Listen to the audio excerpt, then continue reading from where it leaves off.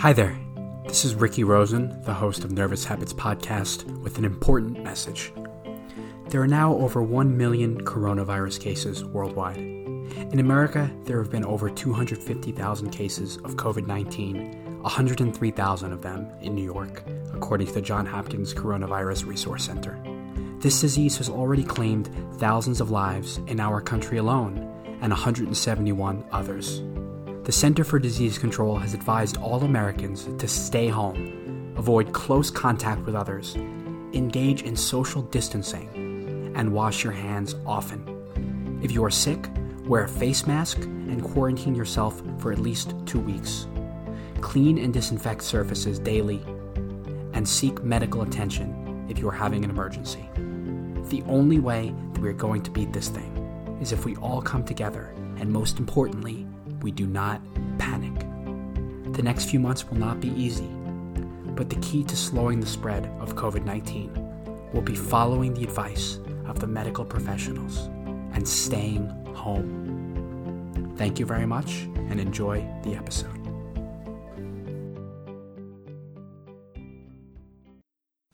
Three, two, one.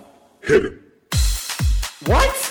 Reversal of fortune. That's why I tell my friends everything happens for a reason. You had one job. I can't with some of these people. Christ. Put down your goddamn cell I don't phone. think my dad even knows how to use a computer. Would you rather? All right, trust me, take my advice. But seriously, that legit happened. Hamalom, that's hello, namaste, shalom, and welcome to Nervous Habits. I've got an exciting episode in store for all of you, where we dive into questions including how the need to conform to others can drive you to answer questions incorrectly, why hardly anyone gives money to homeless people on the subway, and it's not for the reason you think, how the death of one woman in the 1960s led to the creation of the emergency 911 system, why our jury system fails to produce justice so much of the time, and how anonymity is the key to addressing all of these issues. All that and so much more on another episode of Nervous Habits. How's it going, guys? It is a chilly spring day here in Washington, D.C. as I sit with my extra large coffee from Dunkin' Donuts, caramel syrup and cream, of course, and my banana, and I'm actually eating avocado I'm eating out of an avocado with a spoon, which I've never done in my entire life, in my 27, nearly 28 years. Usually I just slice it up and put it on toast, but I had a hankering for it, so it's interesting. I'm eating it like almost like ice cream, and it's good. It's a great source of healthy fats and vitamins and micronutrients, so highly recommend it. It's actually crazy. I mentioned first time in 27, nearly 28 years. I turned 28 in less than 3 months, which is sort of terrifying because I don't know. I don't feel like I've done everything that I've needed to in my first 28 years of my life. So that's a little alarming to me. I still meet people and they think I'm 19 years old. So the closer I get to 30, the harder it is to believe. As always, guys, keep sending those emails in to nervoushabitspodcast@gmail.com, nervoushabitspodcast@gmail.com. I have been getting emails from folks who are interested in appearing on the podcast as for a thematic discussion or for a guest interview. Certainly open to that, but definitely want to make sure that whatever you're interested in discussing is something that synergizes well with the themes of the pod. I think based on the first 30, 35 episodes, however long it's been, I have a good idea of what topics you guys are all interested in and what I'm, the things that I'm energized by discussing. So kind of, I'm certainly open to that, and email's the best way to reach me. And then, of course, Twitter @nervoushabits_, Facebook, or rather, we're not on Facebook, my mistake. YouTube, search Nervous Habits Podcast. Instagram, Nervous Habits Podcast. We're not on Facebook. We're not on LinkedIn. I don't know if people even use LinkedIn anymore. I usually just get spam messages. I'm all excited. Oh, one new message, and it's just LinkedIn trying to lure me back in with some, paid trial or whatever. But so that's how to reach me at Nervous Habits. I'm in kind of a weird mood today, if you have been able to pick that up. It's been a longish week, but excited to chat with all of you guys about another social psychology topic. As you guys know, psychology was my forte in school, And today's topics on conformity and groupthink, I actually, back in college, I did this program called, I think it was MIT Spark. I still have a green t-shirt, where it was a club where college students would go to MIT and teach interested middle schoolers, so grades 6 to 8, pretty much topics of their choice. So, if you studied biology, maybe you speak to them about anatomy. I guess that might be a little awkward. Or if you studied history, you talk to them about history. So the topics that I'm going to chat with you all about today were the same ones that I spoke with middle schoolers about, just with group dynamics and the need to conform. And the way that I framed the lesson for them is different than how I'm going to frame it for you, just because, I had to consider who the audience was and what their interests were and craft examples that they responded well to. But it's probably my favorite area of psychology, and I'm super excited to get into all of it with you today. So let me set the scene for you guys. You're back in school. You're in, I don't know, 5th or 6th grade. Or you know what? I guess that wouldn't work if you weren't in grade school. All right, whatever. You're in math class, and your instructor asks you a basic math question. What is 8 times 4? And you're sitting with 10 to 15 other people, and the teacher goes around a circle, and she begins asking students one by one for the answer. You're surprised when the first student says 27. You think to yourself, I don't think that works. 8, 16, 24, that's not 27. But then the next student answers 27, and then the next, and then the next. And by the time it gets to you, you have this existential dilemma. Do you answer 27, going along with what the rest of the group seems to believe is the correct answer, or do you trust your own math skills that you've learned over your entire life and say 32? Now, this seems like an easy answer, but it's really not. And psychologists have done this experiment and experiments like it that I'll get into later. And it's all the evidence points to the fact that the need to conform is a powerful element of our daily life, particularly in group settings, in large group settings.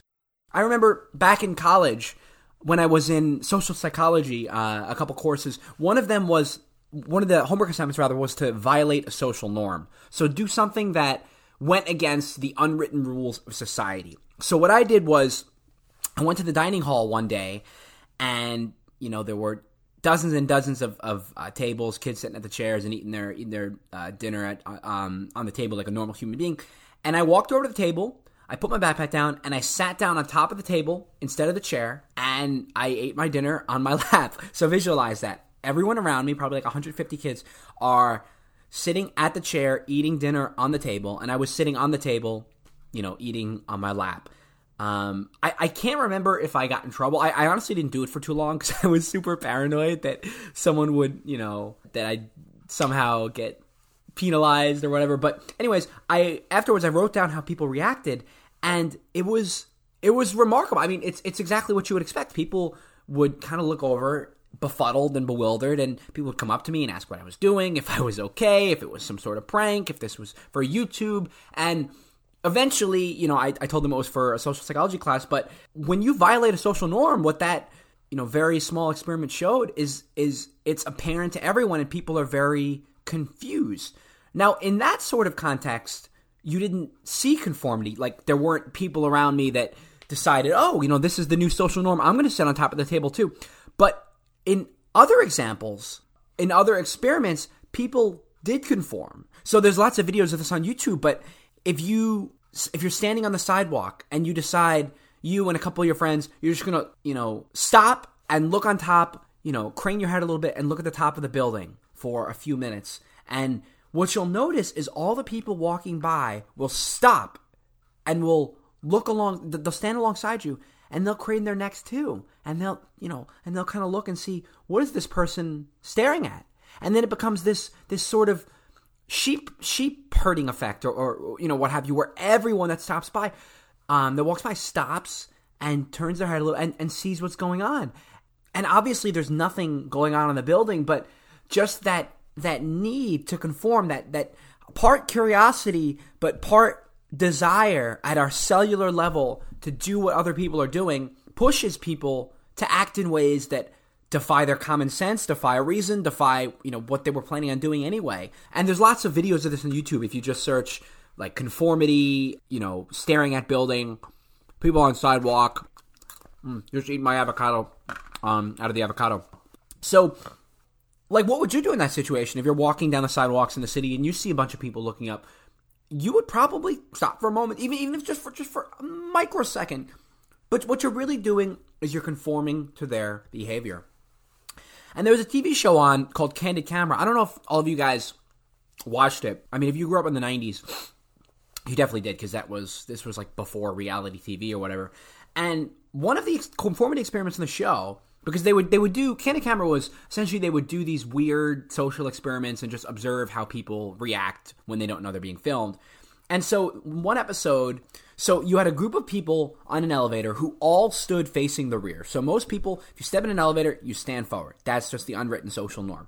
So a couple people were on the elevator and they were just standing facing the back. And when people got on the elevator, you guys, everyone else ended up facing the rear so as not to stand out from the rest. And one young man, there was one form of this experiment where the group started turning to every side repeatedly. So every time the elevator would stop, they would face the rear, and then they'd turn to the left, and then turn to the left, and turn to the left. And one young man even turned repeatedly to every side when the other members of the group did. So he would turn a lot, even though it makes absolutely no sense. And, you know, he's probably wondering what the hell are these people doing? But he did it anyway. There was another variation of the experiment where the people in the elevator who were wearing hats would just take their hats off. And the person who got on would take his hat off too. So you really see this pervasive conformity in groups, particularly with strangers.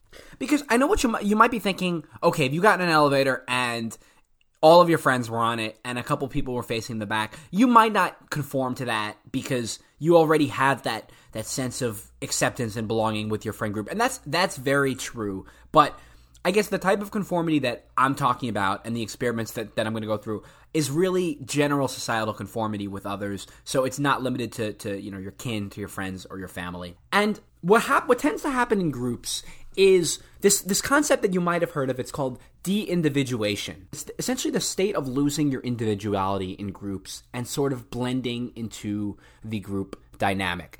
And let's delve into this a little bit, because I think if I give you like an example, it might be easy for you to relate to it. So I don't know if any of you can relate to this, but have you ever felt like one of those people who loves to hang out with your friends one-on-one, but you feel like you struggle to be yourself in groups? I certainly can relate to this. I think I'm someone who one-on-one, I can feel completely relaxed and comfortable and be like goofy and silly. But if you put me in a group, all of a sudden I feel like I lose a little bit of my individuality. I get swallowed up by the group a little bit. And there is an element of conformity there where you just end up agreeing with or conforming to whatever the group says or does. And, you can't be yourself. And, it's not social anxiety, though you might have that too. This is actually a social psychological phenomenon known as groupthink, which most of you have probably heard of. Some of you might have studied it. A lot of you might have a general idea of what it is, but not know the specifics. And you see groupthink in daily life if you're in school, like I am, where the professor asks a question and people are too afraid to raise it. Specifically when the professor asks a question that's so fundamentally easy that everyone just expects someone else to put their hands up. And that form of groupthink is called pluralistic ignorance, which is a situation where a majority of the group members privately reject the norm, but they go along with it because they assume that most others accept it. So you assume that someone else is going to raise their hand. The question's so easy, someone else is going to raise their hand and answer it. And that's pluralistic ignorance. Groupthink, as I mentioned before, is really most pervasive with strangers. So maybe you might feel more comfortable diverting from the norm when you're surrounded by your friends, but when it's people you don't know, if you're sitting in a conference room at your office or in the cafeteria at your school, and someone makes a statement like, Apple products are the best. I don't know how anyone has a Droid or a Google phone. Even though you might internally disagree, vehemently disagree even, a lot of times you keep your mouth shut because you don't want to be an outcast. And then you get this sort of domino effect, this waterfall effect, where everyone just ends up agreeing with each other. And this is the essence of groupthink, where people, particularly groups of strangers, will be hesitant to defy the established opinion of the group. And essentially, as I said with pluralistic ignorance, they'll privately reject something, but publicly they'll keep their mouths shut because others in the group embrace that. And groupthink has catastrophic results, which you've probably heard of throughout history. I'm going to mention them later on in the pod. But if everyone just ends up agreeing with something on the outside and no one expresses their hesitations, bad things can happen. It's a phenomenon that my friends and I like to call the hive mind. Just like a colony of bees coordinating their behavior, everyone seems to just latch onto each other in a big group. And if you don't believe me, go out and do a social experiment for yourself. I challenge you to ask 20 people one by one whether they prefer Marvel or DC movies. Just do a little experiment and jot down the answers or write them in your phone. And then get together a group, 10, 15 people.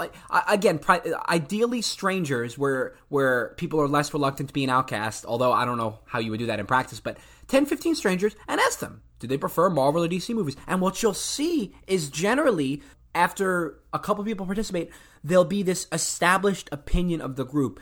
Somehow, it will become clear that this is a Marvel group or this is a DC group, and people will just magnetize onto those opinions. And by the time 12, 13 people are saying DC, which I don't know why they would, Marvel's clearly the superior, set of films, with the exception of Joker. By the time the 12th or 13th person has said DC, the 15th person to respond probably doesn't want to say Marvel. They don't want to be out. So I guarantee that the answers will be different if you ask one by one compared to in a group. And that's really the essence of groupthink. So as I alluded to earlier, groupthink is a psychological phenomenon where we agree with other people just to keep the harmony of the group, even though in secret we don't agree with them. And the common desire of groupthink, much like with conformity, much like with anything in social psychology, is just a desire not to upset the balance of a group, a desire to be liked, a desire to be accepted, a desire not to be the one person who goes against what other people say. Because let's be honest, let's get more avocado.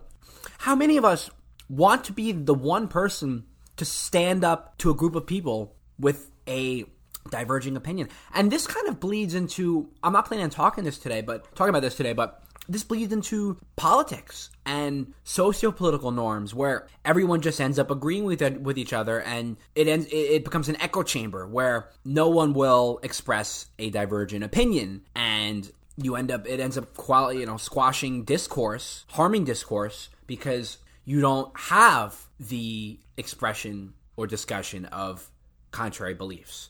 So that's a different discussion. Actually, I went into that a little bit on episode 14 when I talked about PC culture. So if you're curious about maybe elements of conformity in that context, definitely give that a listen. But really, for this episode, I'm talking more generally like psychologically and anthropologically. So, as I said, the desire to be liked creates this dynamic within a group where creativity and individuality tend to be stifled in order to avoid conflict. And just if you're curious on where groupthink came from, there was a psychologist at Yale University, Irving Janis, who coined the term in 1972. And the term groupthink was a reference to the George Orwell book, 1984, which, if you haven't read, is one of my all-time favorite books. For a long time, for most of my life, I think, it was my favorite book. I did book reports on it in like 5th grade, 7th grade, 9th grade. That's the thing when you're younger. You can pick one book that you really like, and then when the teacher says do a book report, you should do the same book over and over again. Hopefully they still have book reports. But in the book, the party, which is the government of Oceania, created this language called Newspeak. And Newspeak was a heavily restricted grammar and vocabulary meant to limit the freedom of thought. So essentially, because you had fewer words, it meant less expression, so less free will, diminished personal identity. And these things threatened the ideology of Big Brother and the party, so they created this language to stifle that. And you had words like doublethink and thought crime instead of extremely complicated concepts. Keep the language short, keep the thinking constrained, keep the party in power. This was the basis for the word groupthink. You have this portmanteau, groupthink, meaning the way that the way that people tend to think in groups. And a really great example of groupthink was shown in the Asch conformity experiment, which you probably all learned about in Intro to Psych. And this is more of an example of general conformity and obedience in groups than groupthink, but there's a lot of overlap between the concepts. And just to refresh your memories if you haven't heard about it, because it's a really interesting experiment. So Asch was a scientist who created this experiment to study conformity. And he got together a group of students and gave them each a piece of paper that was divided into two halves. On the left side of the paper, there was one line, which was the target line. And on the right side, there were three comparison lines of varying lengths, A, B, and C. The experiment was really simple. All the participants had to do was say out loud which comparison line, A, B, or C, matched up the closest with the target line. And this wasn't difficult. I mean, the way that Ash, drew out these lines, it was very obvious which comparison line was the answer.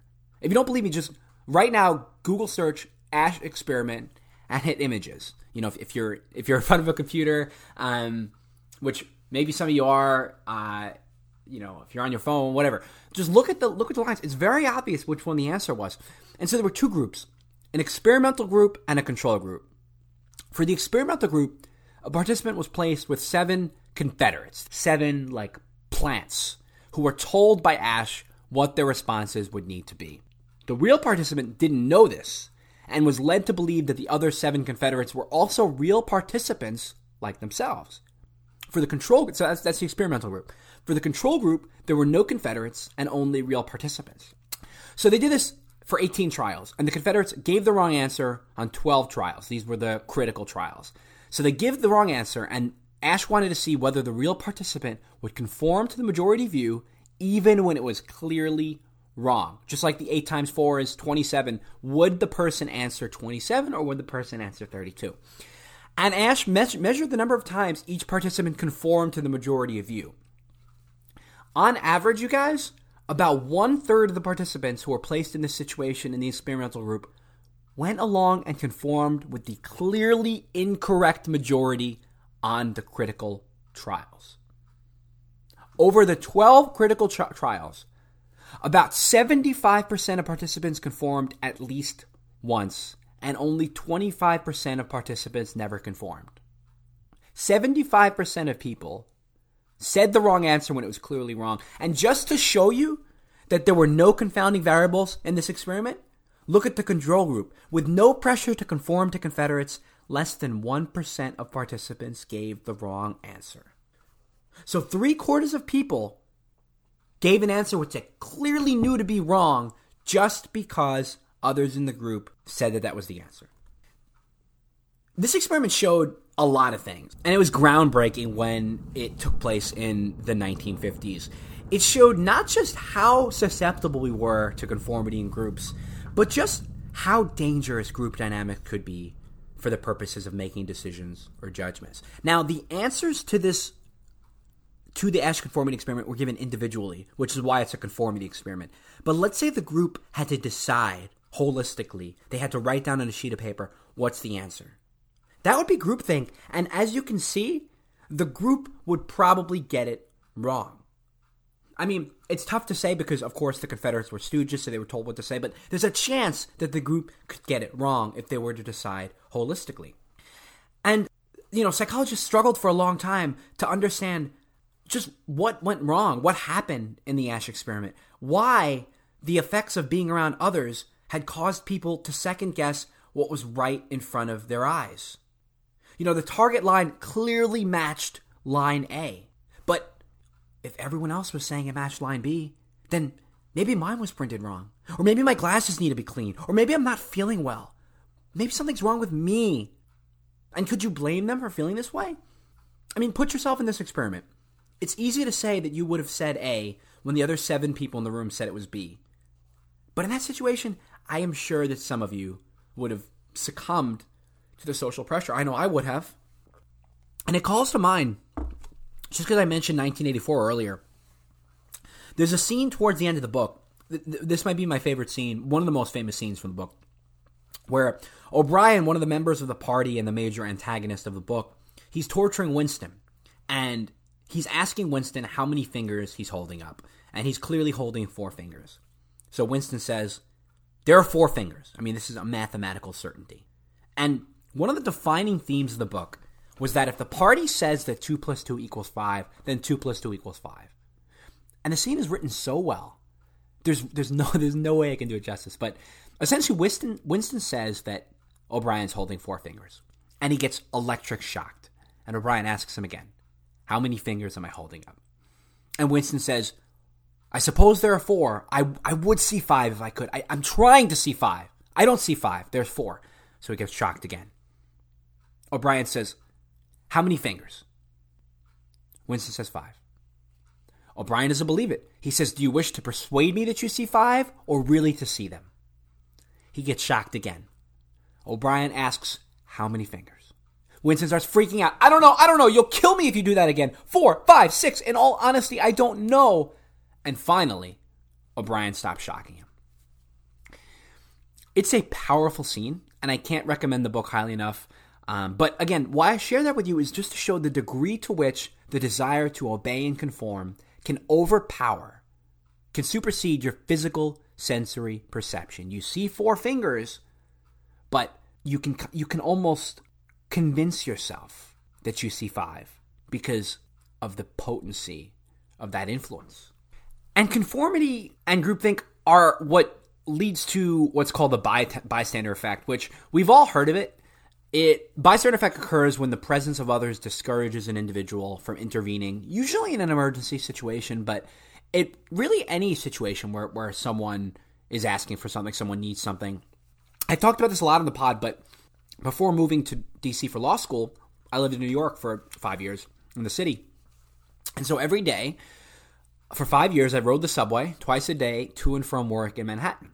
And at least a couple times a week, a homeless or destitute person would get onto the train, can I have your attention, please? Sharing some difficulty that occurred in their life and asking for food or money. Sometimes it was really sad and tough to listen to. And, honestly, my first week in New York, I probably gave more money to homeless people than the next 4 years and 51 weeks combined. Just because, there's a lot of people that need help that are struggling in New York. But there are plenty of reasons why when a homeless person gets on the train, everyone chooses to ignore this person. We're all tired. We're all cranky. And let's be honest, this is the 4th or 5th guy that's been on this train car today. But I actually do think this is an excellent example of the bystander effect. Because the bystander effect involves a couple things. First, you have diffusion of responsibility, where you don't feel responsible for something because there are so many others present. And then you have pluralistic ignorance, which I mentioned before, assuming that everyone assumes someone will do something, but no one does something. No one wants to be that person to do something. And both of these apply to the homeless people coming onto the subway. I don't feel like the responsibility is mine alone because there's 40 other people he's talking to as well.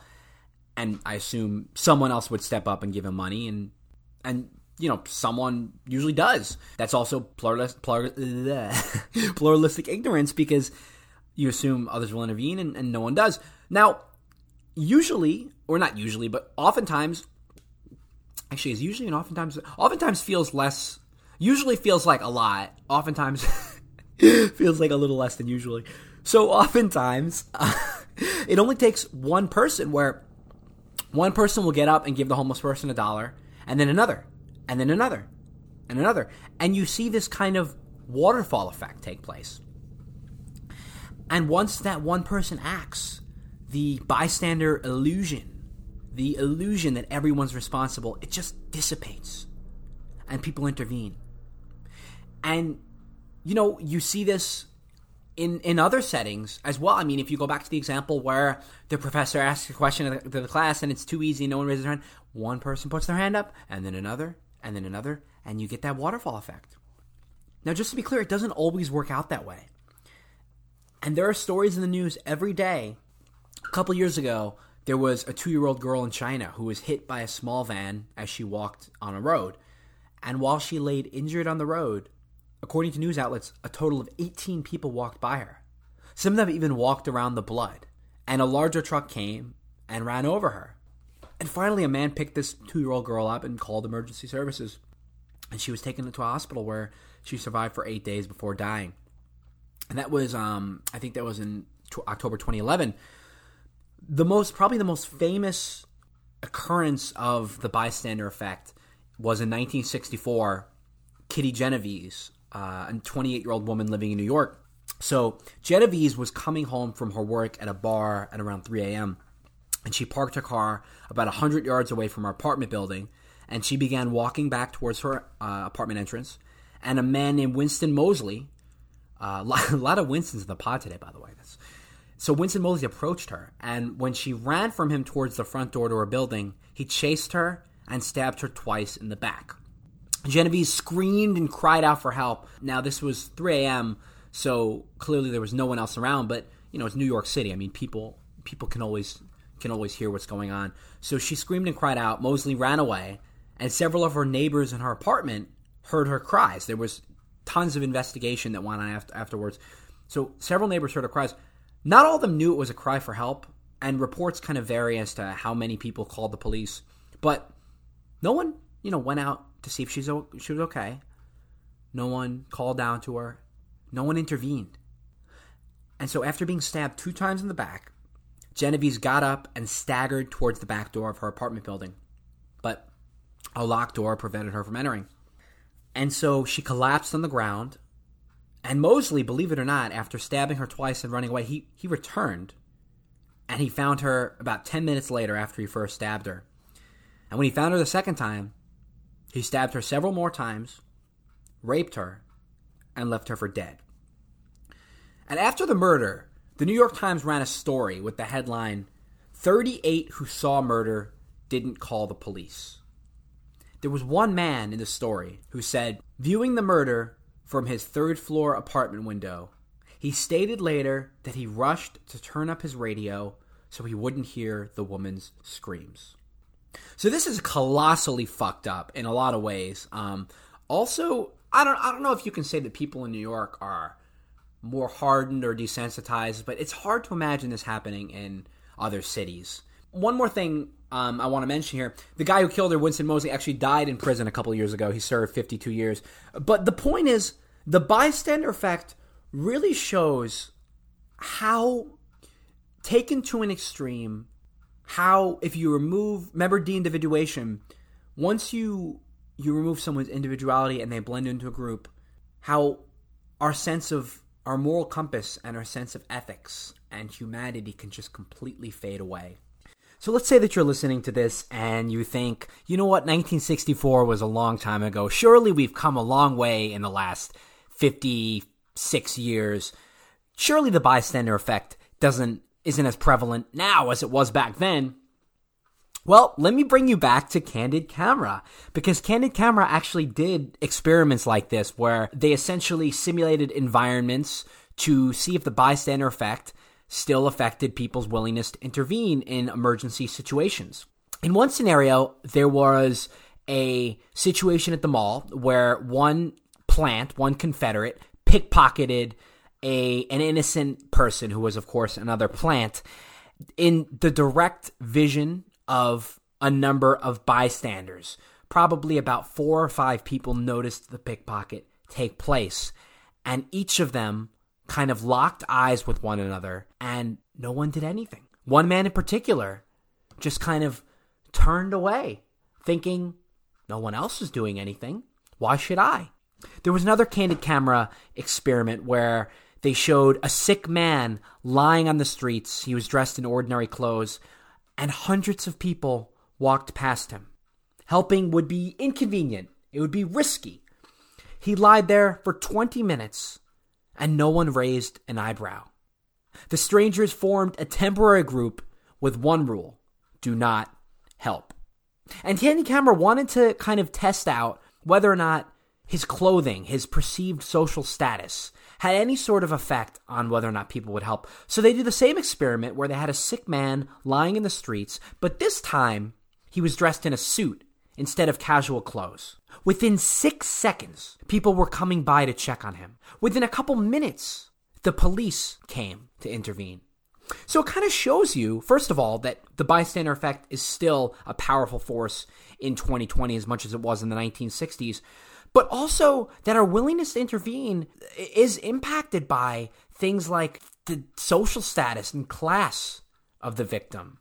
The gender plays a role. The race plays a role. It's not black and white. But be that as it may, it's still perplexing. It's something that scientists and psychologists can't come to terms with, and I can't either. How you can take people who are religious and spiritual and pious and virtuous and have strong sense of ethics. And all of a sudden, when you put them together in a group on a subway train or in the mall or on the streets, they become this conglomeration of amorality where no one wants to intervene because they're part of that group with one rule: do not help this person. And one last thing about Kitty Genovese is that her death led to and this is really interesting, her death actually led to the creation of the 911 system in America. When this incident happened in 1964, there was no centralized number for people to call in case of emergency. There was no 911. So, I mean, look, I'm absolutely not excusing the conduct of people, but if this happened in 2020, you could just pick up your cell phone and call 911. People didn't have that option. I don't quite know, what RICO, if they could have, had to go to get the police, if they had to call a police station directly. But in preparing for this podcast, I was reading an excerpt from a book, Kitty Genovese, The Murder, the Bystanders, The Crime That Changed America by Kevin Cook. And Cook essentially said that after Genovese died in 1964, the community in New York was rightfully horrified. And so the prevailing sentiment was that Genovese was failed by her community. So in the aftermath of the crime, local officials joined a national campaign to create a unified emergency response protocol, which, as I mentioned, was not in place prior. And so the 911 system was born in 1968, according to Cook, owing to some measure from the outcry from Kitty Genovese's death. And fun fact that I also learned about from reading Cook's book, the reason why they chose 911 is because they wanted a number that was short and easy to remember, and they needed a unique number. And since 911 had never been designated for an office code, area code, or service code, that was the number they chose. So, if nothing else, you learned a couple things today. Now, I want to get back to groupthink for a minute, because I alluded to this earlier in the pod. Groupthink, much like conformity, as you saw with Genovese, on a macro level, on a national level, when you implicate enormous groups, when you implicate the government, groupthink can have disastrous consequences. And the most famous instance of groupthink was the Bay of Pigs invasion of Cuba. And just to brush you guys up on your U.S. history, in 1961, in the midst of the Cold War, the U.S. was fighting with the Soviet Union. And meanwhile, in 1953 up until 1965, the Cuban Revolution took place. This was where Fidel Castro overthrew the Cuban government and created the Communist Party, which I believe is still in power in Cuba today. So back in 61, the United States decided that they wanted to reverse Castro's Cuban Revolution by military invasion. Because the more countries that were allegiant to communism, to the Soviet Union, the more dangerous, precarious situation was for the states. So in 61, the United States wanted to reverse the communist revolution in Cuba. So Eisenhower initially set the pieces in motion for this invasion at the end of 1960. I'm pretty sure it was called the Bay of Pigs at the time, right? Or actually, let me fact check that. Yeah, it was. It was called the Bay of Pigs because there was a bay where pigs were Los Cochinos were offloaded by the Spanish in Bahia de Cochinos. Okay, so it was I thought Bay of Pigs was like some tactical mission. No, it's actually called the Bay of Pigs in Cuba, Bahia de Cochinos. So Kennedy took office in 61, and he was briefed on Eisenhower's plans. Now, at the time, Kennedy was new to the job, and he was dealing with this awkward dynamic where his administration inherited from the previous one not just the plan itself, but a force of Cuban exiles who were being trained by the CIA and who had been assured that they would be supported by the U.S. in an invasion of Cuba. And as everyone knows, the Bay of Pigs invasion didn't just fail, but it was maybe the most humiliating catastrophe in U.S. foreign policy, maybe in United States history. And there were a lot of reasons why it didn't work. One of them was Kennedy's, the fact that Kennedy failed to specify roles and set standards that would encourage members to express their own views and challenge assumptions. But everyone agrees there was a breakdown in communication, and historians say that the drive for consensus among Kennedy's advisors basically precluded crucial information from being discussed and has been blamed for the invasion's failures. So essentially, there were a bunch of decision makers in the Situation Room with the president, all of whom were privately doubting the efficacy of the invasion, and none of whom spoke up. And this is groupthink. I don't know that in a situation like this, you can lay blame on one person. As I alluded to, you might be able to say that Kennedy was to blame for failing to foster an environment where folks felt comfortable sharing diverging opinions. But really, anytime you have a group of people together, there is a risk that you might have this breakdown in communication that would give rise to groupthink. And even though this was almost 60 years ago, I'm not going to lie, I'm concerned about this sort of situation happening in the White House in 2020. I could envision a scenario where President Trump, and by the way, this isn't just Trump, where any president would be sitting around the table with the Joint Chiefs of Staff, and they'd be discussing a possible invasion maybe of the Middle East or Iran or North Korea. Worst case scenario, they'd be discussing maybe a nuclear attack. And President Trump might suggest launching missiles, launching ICBMs, and there might be a complete breakdown in communication, just like Kennedy's team, where people privately reject the idea but go along with the consensus of the group. No one speaks up, and all of a sudden, nuclear war and mutually assured destruction. It is a horrifying possibility. But this is the reality of group dynamics in any setting. It's not just political. I mean, you also see groupthink in the legal and jurisprudential environment. You might, you can make the case that our jury system falls victim to groupthink, and that might be why it fails to produce justice all the time. Because again, just like you saw in the Asch experiment, if you're on a jury and you initially think that the defendant is not guilty, but then, you're conferring with your peers and 7 of them say, we think the defendant is guilty, obviously there's a significant pressure for you to conform to the group. And just like, in the Asch experiment, you might end up going against what you internally, logically have concluded just to, be accepted and not be outcasted by the group. And if you guys ever seen the movie, another movie reference for me, 12 Angry Men, in the film, there's one determined holdout who eventually convinces the other jurors to vote alongside him through, long and contentious deliberations. And let's be honest, there are other factors at work here. People are tired, people are under social pressures, time pressures, and they're more likely to lose their willpower and just give in. So groupthink is a serious problem. And as I said, even at the smallest level, when you're having friendly banter with family, maybe you're voting on where to take the next vacation, or you're in a club and you're voting for who's going to be the next club's president, or even something innocuous like you're at work and you're voting whether to order Thai or Indian food for lunch. It doesn't always have to be high stakes. It doesn't always have to be, invading a country. We are so influenced by other people. It's so difficult for anyone, no matter how strong your willpower might be, no matter how unique or resilient or resistant to peer pressure you might think you are. We're all so influenced by others, and it's so difficult to maintain your individuality in that context. So what can we do to minimize it? Because on Nervous Habits, I present these sometimes terrifying issues, and then I'm not just going to leave you high and dry. I want to sort of propose solutions if they exist. And one of them, as I mentioned at the open, that I think works pretty well is encouraging anonymity as much as possible.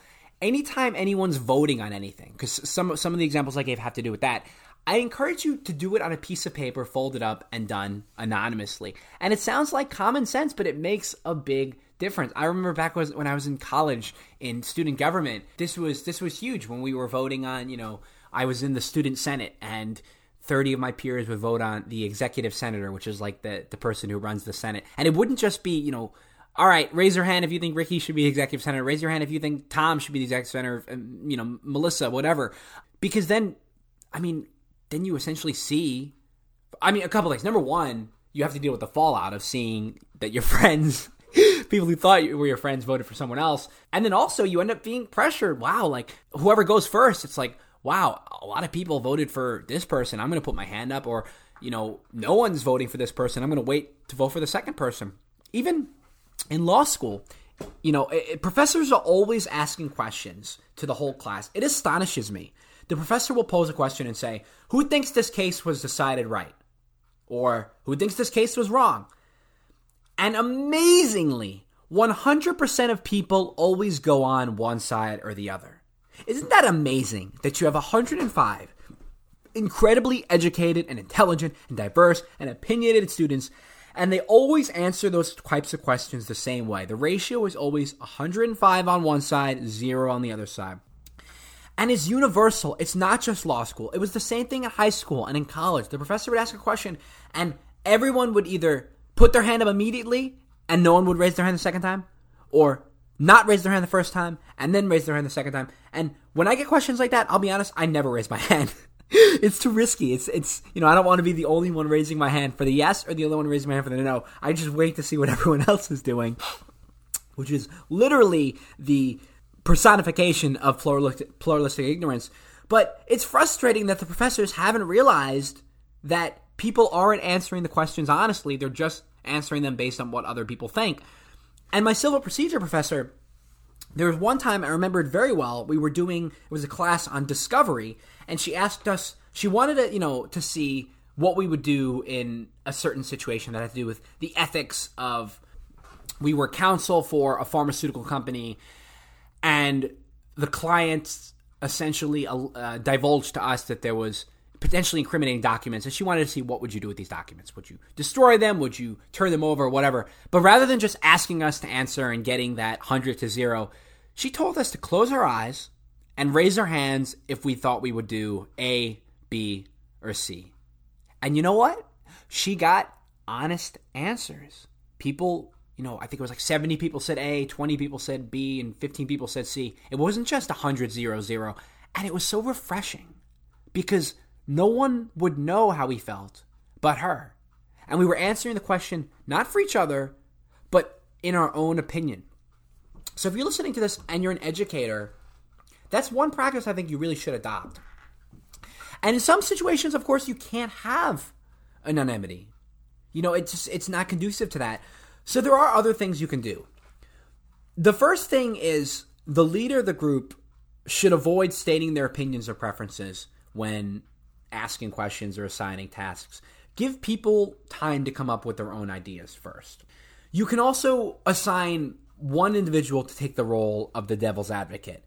And I can promise that if one person speaks up to say, I disagree, I don't think you should be able to patent body parts or tissue, other people will feel more free to share their honest opinion. Just like when one person raises their hand, another person raises their hand, another person raises their hand. It doesn't become, so fear-inducing anymore because you're not the only one going against the grain. So just tell one person you're going to be the devil's advocate. Even though they don't actually believe that, they're going to play the part. Also, this is like common sense, but leaders should not be in the group for these discussions to avoid overly influencing decisions. Just leave the room if you can. And by and large, like we saw with Kennedy, with his purported failure to do this, but encourage group members to remain critical and don't discourage dissent, don't discourage challenges to the prevailing opinion. Encourage people to be skeptical and to be critical. And maybe if you're in a situation where there are high stakes and there is a lot that potentially could go wrong, you have cultivated an environment where people feel comfortable sharing their private opinions and not stifling them to just go with whatever the group thinks. So the bottom line is conformity, groupthink, these are powerful forces at work in our everyday life. But even though they're inevitable, there are things that you can do to control them. And maybe the most important thing is just be aware that when you're in a group, these factors are at work. And maybe you can be the devil's advocate. Maybe you can be brave. You can be the one to go against grain. It takes a lot of courage. Like I said, I don't know if I'm always that person. I will say with friends, though, and again, drawing the distinction between friends and strangers, with friends, I am kind of a contrarian. I am kind of the one who's argumentative, who, likes to stir up the debate. I hate echo chambers, so I'm constantly disagreeing with my friends. Also, just in general, my friends and I don't see eye to eye on everything, so that's kind of another matter altogether. But just be willing to share your private opinions and not just, go with the grain. So let's kind of summarize. We've covered a lot of ground here. on this episode. We talked about social norms and the consequences of violating them, standing in an elevator the wrong way and watching people turn their bodies to stand in the same direction, or standing on the sidewalk and craning your neck and looking at a building and passerbys would, stop and see what you were doing. We also talked about the hive mind and how, it's possible to reject, or rather privately reject a norm and publicly agree with what other people are saying. Of course, the conformity experiment with Ash answering clearly incorrectly, 75% of people conforming, even when you know that it's not the right answer. We also talked about the powerful force of obedience, like in 1984 with 2 + 2 = 5, the bystander effect, diffusion of responsibility and pluralistic ignorance, leading people not to give money to homeless and destitute folks on the train. We also talked about Kitty Genovese and how her death sparked the 911 system and showed just how far conformity and the bystander effect could go, the adverse consequences it could lead to. We talked about groupthink and the historical accounts, the Bay of Pigs invasion, and potential worst-case scenarios in 2020, as well as with the jury system and how those forces would affect that. And we talked about how anonymity could help to reduce groupthink, as well as having one person play the role of devil's advocate and creating an environment where dissenting opinions are encouraged. So next week, I'm going to have a special guest with me on the pod to talk about cancer, believe it or not. And maybe we'll dive into the science of coronavirus because, as I said at the beginning of the episode, I know that's on everyone's minds. So we will be answering questions like, is it true that everything we use, from cell phones to microwaves to artificial sweeteners, can cause cancer? Is there a cure out there that the pharma companies don't want us to know about? How does machine learning and AI figure into this? And has anyone tried giving cancer to the cancer? That's coming up next week on Nervous Habits. Thanks so much for listening, guys. This has been another episode of Nervous Habits Podcast. Shoot me those emails at nervoushabitspodcast@gmail.com. Follow us on Twitter at nervoushabits_, Instagram, Nervous Habits Podcast, and clips on YouTube, Nervous Habits Podcast. And remember, if you get on the elevator and everyone is facing the wrong way, you're probably on candid camera. Have a good one and stay nervous. Take care.